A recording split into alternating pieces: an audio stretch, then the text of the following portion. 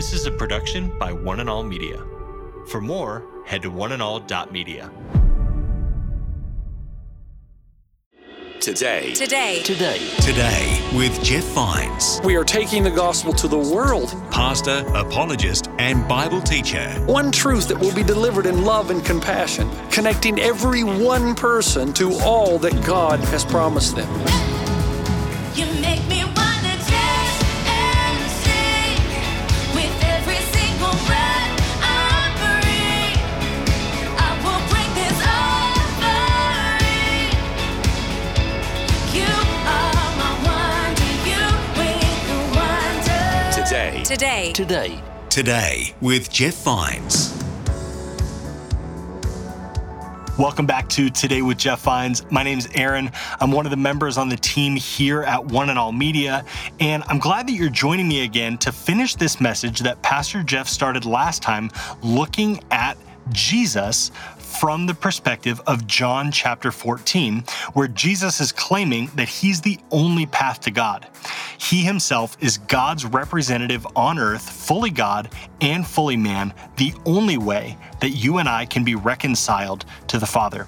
Now, if you missed part one or you want to hear more from Pastor Jeff, you can find our podcast, Today with Jeff Vines, by searching for Today with Jeff Vines wherever you get your podcasts. Just hit subscribe and you won't miss a single episode. Now, let's rejoin Pastor Jeff as he reflects on a friendly email debate he's having. I had an Australian that I'm debating right now in a friendly debate over the email, and I always respond with gentleness. But he keeps saying, your God did a horrible job creating this world. And of course, I get him into discussions about, wait a minute, you don't believe in God. How can you be mad at somebody that doesn't exist? And so we go on and on talking. But the fallacy in his statement is, the only way you can say God did a poor job is if you know God's ultimate objective. What if God's ultimate objective is to give you just enough good stuff to let you know he's here and to compel you, but enough bad stuff to make sure you don't put your faith and trust in this world because it's in decay? Well, it depends on what his objective is. You just have to admit that you don't know what it is. But what Jesus does tell you is that he's able to take all the chaos of your life and bring beauty, pattern, and design to it. No matter what's happening in your life right now, he can do amazing things with it.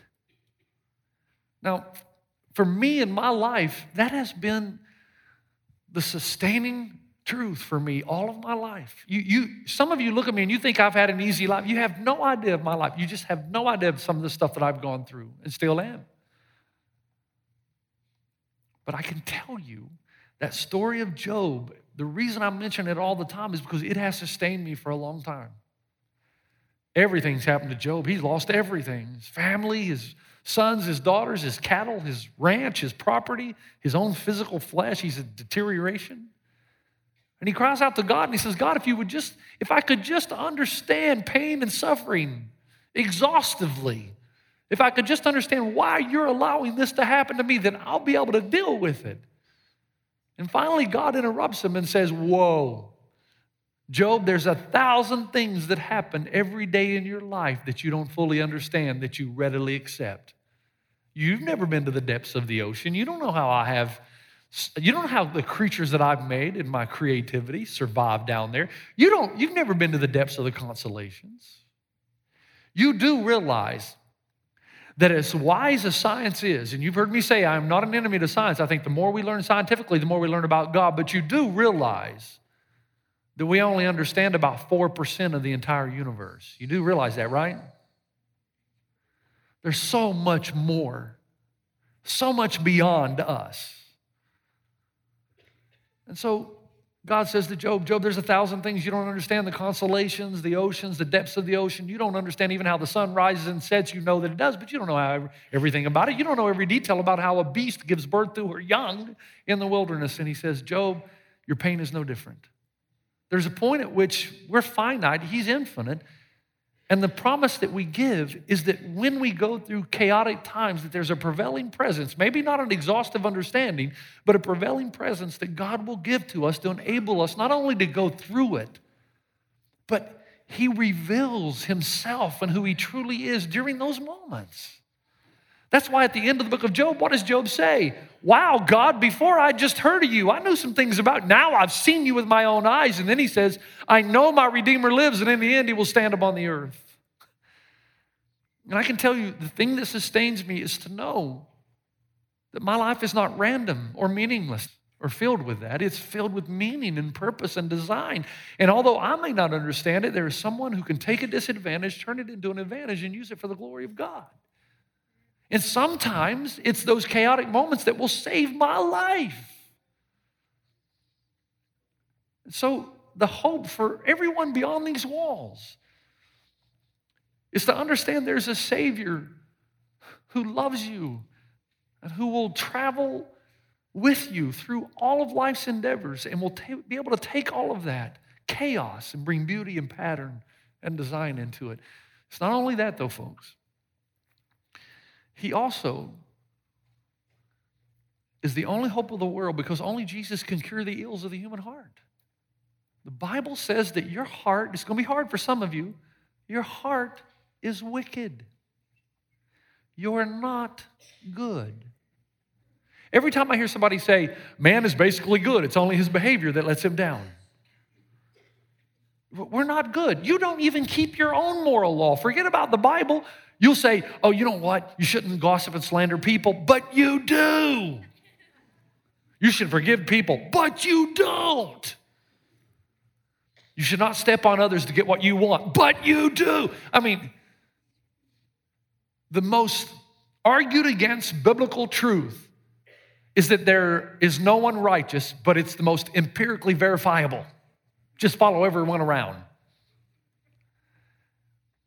Every time I go, stay with me, every time I go to a foreign country, I'm always looking for a story I can tell. And you got to be careful. I was just in India, so I had to take out all my cow jokes, right? You don't tell jokes about cows in India. You know, you don't want to use an illustration of the rodeo. You know, the whole idea of the rodeo to the Indian, think about what they're thinking. Cows pulling what? So you try to find something that's universal. And I've got this story that I tell. I'll make it quick because I know you've heard it. But it's the bodybuilder who goes and he looks for a job. And he finds there's a job at the local zoo. And they want him to dress up like an orangutan because the local orangutan has died. And the school children are coming the next day to see the orangutan. So they put an orangutan suit on this bodybuilder. And he fills it out well. And he gets paid to do it. And he's far enough back from the children that they think he's the real thing. And so he's swinging on the branches. He's working out, you know, doing pull-ups, push-ups, everything. And they're throwing bananas and nuts at him. And he's eating the bananas and the nuts. He's having a good old time, and he just gets a little bit too rambunctious and swings over the tree, over the wall, into the lion's den. And at that point, he realizes what's happened. And he takes his mask off, and he says, help, help. And the kids say, wow, this orangutan talks. And he says, help, help, only to discover that the lion looks at him and says, if you don't shut up, we'll both lose our jobs. That story works everywhere. It works everywhere. Talking animals, kids, it's got everything you have to have in a successful story. But the reason I use it in different countries is because of this. This is us. You and I go through our lives trying to do the best we can. We hit obstacle after obstacle, chaos after chaos, until finally we come to the end of ourselves and we take our mask off and we say, help, help, only to discover everybody else is playing the same game we are. People don't call you back. People step on you to get what they want. And before you complain about how bad the world is, take a look in the mirror. Let me ask you something. You ever told a lie? What's that make you? A liar. You ever taken something that didn't belong to you? What's that make you? Thief. Have you ever defended yourself when you knew you were wrong? What's that make you? My mother-in-law.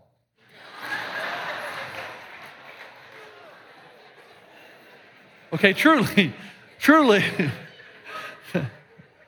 She's visiting right now. Folks, that's called sacrificing your future for the pleasure of the present. It felt good when I said it, but I will pay for it. Seriously, though, you've never defended yourself when you knew you were wrong? You're self-aggrandizing. The Bible says the heart of man is wicked. Our hearts are wicked. We need help. The answer to the world. Listen, let me say it again. No political party is going to solve your problems. no social party, no economic. What the world needs is Jesus. You need him. Our leaders need him in San Dimas and Gloria and Covina. The world needs Jesus. And here's why. Here's why. Okay? When God gave the law, there were one of four responses to it. Number one, there were those who hated it. I hate the law. I hate it. I don't want to live within anybody's parameters, especially not God's. Then there were those who accommodated it. They said, okay, I like the law. Law's good, but they had never had any intention of living under it. They just wanted everybody else to. And then there's those who hypocritically live under it. They'll say, yeah, the law is good and I keep it perfectly. You liar. And then there are those who love it. They love the law and they're frustrated, though, that they can't keep it the way they want to. That is the Apostle Paul, who wrote 2/3 of your New Testament. He said, I love the law. My conscious mind agrees with the law, but I'm weak in the flesh and I don't do the thing I want to do. And he comes to the end of himself and he says, who will rescue me from this body of sin and death? And then he writes a powerful passage. And he basically says this in Romans chapter 7, verse 25, thanks be to God. Thanks be to God who delivers me through Jesus Christ our Lord. What's he saying? Did you ever see Star Trek? Wrath of Khan? Do you remember the Genesis effect? Where they would take this torpedo and shoot it into a dead, lifeless planet and bring it to life. And then they'd have plant and environment and growth. Jesus says, I'm not only going to die for your sins to put you in a right relationship with God, I'm going to fire a spiritual torpedo on the inside of you. I'm going to come and live on the inside, and I'm going to change you from the inside out. Do you remember Pravda? Pravda was basically the news agency in Russia in the early 90s that had a circulation of over 11 million. Russia was crumbling, and the editors of Pravda sent a letter to some of the religious leaders in America, like Billy Graham, and I think Joyce Meyer was in that. And there was a long list of others, R.C. Sproul. And I want to read you an excerpt of the letter that they wrote while Russia is disintegrating. They said this, dear sirs, we don't know how to motivate people to show compassion. We tried raising money for the children of Chernobyl, but the average Russian citizen would rather spend his money on drink. How do you reform and motivate people? How do you make them be good? How can you encourage people to be good among a people who had debunked God for the last 70 years? You can't legislate morality. Martin Luther King told us that. He knew that. You can't force a person not to be a racist. There has to be a change happen on the inside. That's why the kingdom of God is called a seed that goes on the inside and grows and wells up within you and changes not only what you do, but what you want to do. Gives you the ability to see things you've never seen, feel things you've never felt, and a sense of volition to do things and overcome things you never thought you could overcome. This is what the world needs. You can't force people to be good. They need an injection of the power of the Spirit of God to live on the inside of them. David Livingstone took a jagged-edged stone and wrote in a rock just before his death, Christ in me, the hope of glory. That's the only hope mankind has, and I believe that. I believe that about me, about you, and everyone else. And I love people, and I've got something that I want to give them. It's a gift, it's a treasure that will change our world. That's why at our church, we believe that everyone should be welcome here. We believe that no matter who you are, where you've been from, what you've done, whatever it is, that you're welcome here. That we accept you from the time you come in that door. You're one of us. Now, we believe that if you come in and you meet us, that you'll see the transformation that's taken place in our life. And that will compel you to want to know what it is we believe. And in believing, when you believe, then guess what? The Spirit of God comes in you and injects you with power, and He's the one that will transform you from the inside out. But if we say no, that only people who are like us can come in, what possibility is there, according to Scripture, to live a godly life without the power of the Spirit in you? So why do you expect people to live a godly life when the power of the Spirit's not in them? They can do relatively good, morally speaking, But to live the kind of life that changes a world and changes a family and changes a church and a nation, you need the Spirit of God on the inside living and moving and working in you. Paul said, it is no longer I who live, but Christ who lives in me. That's his hope. These are my little friends. We go way back, these guys. We've been doing this together for a long time. And I use these because it's the best way I can illustrate. The Apostle Paul in Romans 6 and 7 tries to explain to us the battle that really takes place. And this little guy represents sin. So Paul gives sin a personality and said, look at this guy. And the reason he's naked is because that according to Paul, this entity called sin cannot fulfill his evil desires unless we lend the members of our body to him. So he asks for our eyes and our nose and our mouth and our ears. And he says, don't go on lending the members of your body to sin to fulfill his evil desires. So most of us somehow think it's us and this guy against God, but it's not. This represents you, and some of you look just like him. This represents you and me. This is sin, and it's not me and you and this guy against God. It's me and God against this guy. And with the help of God and supernatural injection of the power of the Holy Spirit, we are able to do much more than we ever thought we were capable of doing. And so he is our only hope. You can legislate things and you can try to force people to be good and you can say you ought to do this. It's not going to work. Our job, if we truly love people, we're going to introduce them to Jesus because we believe he will walk with them through pain and suffering. He will be a prevailing presence. He will take a disadvantage, work it into an advantage, and use it for God's glory. And he will inject them with the power of the Spirit, enable them to be a better father, a better husband, a better wife, a better leader. And then finally, last, the thing that we're ultimately looking for, only Jesus can give, and we're looking for a hope, the hope for which ultimately we're all searching. Only Jesus offers the hope for which everyone is ultimately searching. Look, what are you looking for? I'm almost done here. What are you looking for in your life?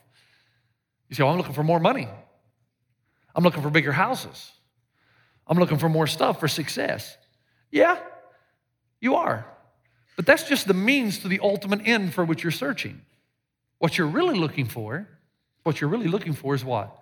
Security and safety, to know you're going to be okay. What you're truly looking for, and this is what you discover as you mature and grow older, what you're really looking for is a love and a life that never ends. There's only one that even claimed to come back from the dead, to defeat death so that you and I would live forever. Only one. And if there are some of you who are skeptics in the room, I wish I had more time to go through. This is not some kind of philosophical leap or some kind of evidence void of any kind of, or some kind of faith void of any evidence. This is something that many of us make as an intellectual decision. There are things you have to contend with. You have to contend with why there are no Jewish nor Roman polemic resources denying an empty tomb of Jesus who was crucified under Pontius Pilate. You have to at least deal with that. Nobody denied that the tomb was empty. There are theories put forth why the tomb was empty after Jesus was crucified by the Romans. I know that. The swoon theory that he didn't really die. There's a gazillion others. You've got to ask yourself why 15,000 Jews overnight, steeped in 2,000 years of tradition, suddenly started meeting on the first day of the week rather than the Sabbath. Because the first day of the week, according to John, by the time he writes Revelation, was the day celebrated as the day Jesus rose from the dead. So if you ever wondered why we moved from Saturday to Sunday, there's your answer. You've got to wonder why, if the Romans didn't want to if they wanted to snuff out Christianity once and for all they had to do was take the body of Jesus and roll it right downtown Jerusalem. You'd have never heard of Jesus again. There are reasons we believe in the resurrection and the historical Jesus. And if it's true, it changes everything, doesn't it? Everything. You do have a life and a love that will never end. I said earlier in my sermon, I had an Australian friend that said God did a poor job in creation. Do you know there's a verse in Romans 8 that says basically this, that the creation has been subjected to frustration in hope. And that Greek word is metaotes, which is a word that means the creation had an original purpose, but now it has a secondary subsequent purpose. The original purpose was to draw man into relationship, but because the highest value in the universe is love, God still gave man the freedom to choose or reject him. If you want to know why the tree was put in the garden, there's your answer. Love is not real unless there's the choice not to love. The tree's in the garden so that man has a legitimate choice to pursue God or to reject him.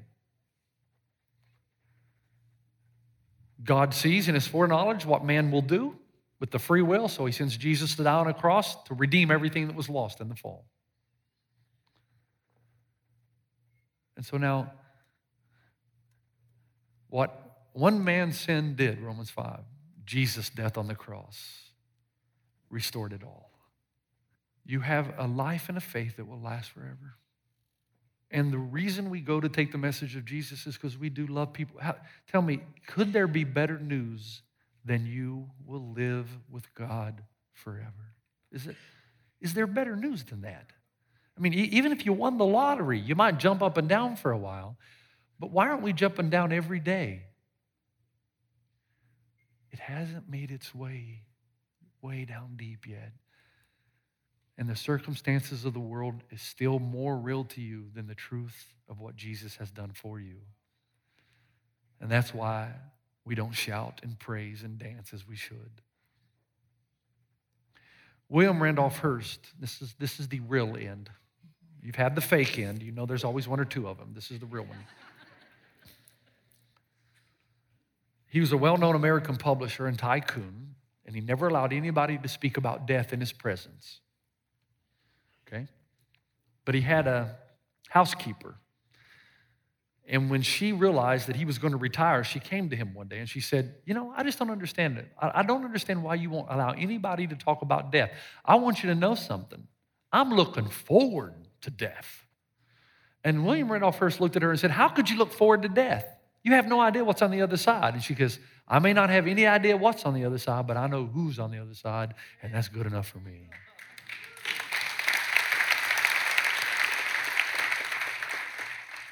Please never forget this. Every time you hear me say one hope, now I want you to think of these things. Jesus gives us a prevailing presence and takes a disadvantage, works it into an advantage, and uses it for God's glory. 2, he puts a spiritual torpedo in us that enables us to do much more than we ever thought we could do. And 3, he gives us a love and a life that will last forever. So every time you hear me say one hope, that's what I'm talking about. And there's nothing better. Father, thank you for your love for us and for the way that you work in our lives. We are in awe of what you're able to do with a life that humbles themselves and says, God, I want you in my life. It's amazing how you forgive and give grace and mercy, that's your nature. And that then you offer us something that is so valuable, a prevailing presence to face the circumstances of our lives, knowing that you're large and in charge, you're sovereign over the universe, and you just have more knowledge than we do, and you know how you're going to work everything together for your good and your purpose. That it is no longer we who live, but Christ who lives in us. And we're able not only to change what we do, but change what we want to do. And Father, thank you that we do have a love and a life that will never end. And my prayer in Jesus' name. You've been listening to Today with Jeff Vines. Next time, we'll bring you a new message from Pastor Jeff. You can listen to more messages like this. Just search for Today with Jeff Vines wherever you listen to podcasts. You make me wanna dance and sing with every single breath I breathe. I will bring this offering. You are my wonder, you bring the wonder. Today with Jeff Vines. This is a production by One and All Media. For more, head to oneandall.media.